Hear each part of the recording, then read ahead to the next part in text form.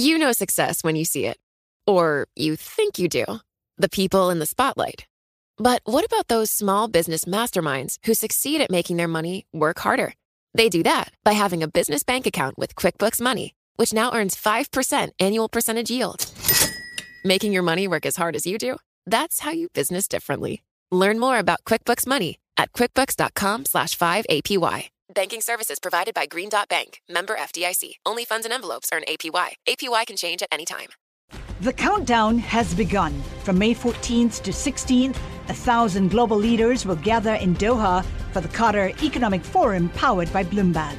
Join heads of state, influential ministers, and leading CEOs to make new connections, gain unique insights, and uncover valuable opportunities in one of the world's most rapidly rising regions. Request your invite for this exclusive event at QatarEconomicForum.com. Well, now it's time for our daily Bloomberg Law Brief, exploring legal issues in the news. And today, Bloomberg Law host Greg Stohr discusses President Trump's constitutional powers in taking military action against North Korea and whether he would need congressional approval for a large-scale attack overseas. She speaks with Ilya Somin, a professor at the George Mason University Antonin Scalia Law School. Let me just start with the core constitutional question. Could Donald Trump legally order a preemptive attack on North Korea without getting congressional authorization?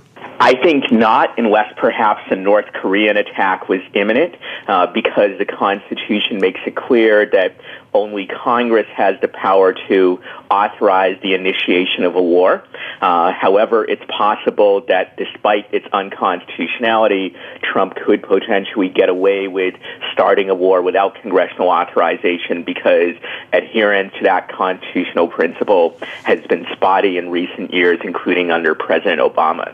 Let's get into some of that history in a moment. If it were a smaller scale strike, is that something that Trump could do without going to Congress first? I think there's room for legitimate debate over that. Some people would argue, and I tend to agree with this, that there might be small-scale military actions that fall short of a war, and then perhaps the president could undertake them on their own. Maybe his strike on Syria a few months ago is an example of this. Others, however, argue that any attack on a foreign power, even a very small one, qualifies as an act of war. And if it's done to start a conflict rather than in reaction to an enemy attack or the like, then it's a war and Congress has to authorize it. One thing North Korea has threatened is this idea of launching missiles that would land near Guam. Would that be enough to allow the president to respond without having to get some authorization from Congress? It's an interesting case. As with almost any legal principle, there are going to be borderline situations which may be hard to categorize. I would very tentatively say that if the strike on Guam looked like it was likely intended to actually hit Guam, then that's an act of war, and Trump certainly could respond, or any president could respond. If, on the other hand, it seems pretty clear that all North Korea is doing is landing missiles in international waters, that's a provocative and ill-advised act, but in and of itself wouldn't count as a war because all sorts of governments have war games and military exercises in international waters all the time.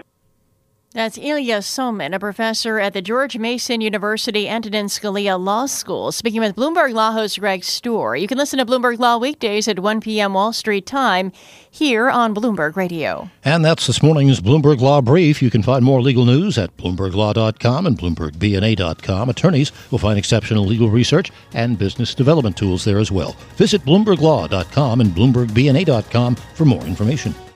The countdown has begun. From May 14th to 16th, 1,000 global leaders will gather in Doha for the Qatar Economic Forum powered by Bloomberg. Join heads of state, influential ministers, and leading CEOs to make new connections, gain unique insights, and uncover valuable opportunities in one of the world's most rapidly rising regions. Request your invite for this exclusive event at QatarEconomicForum.com.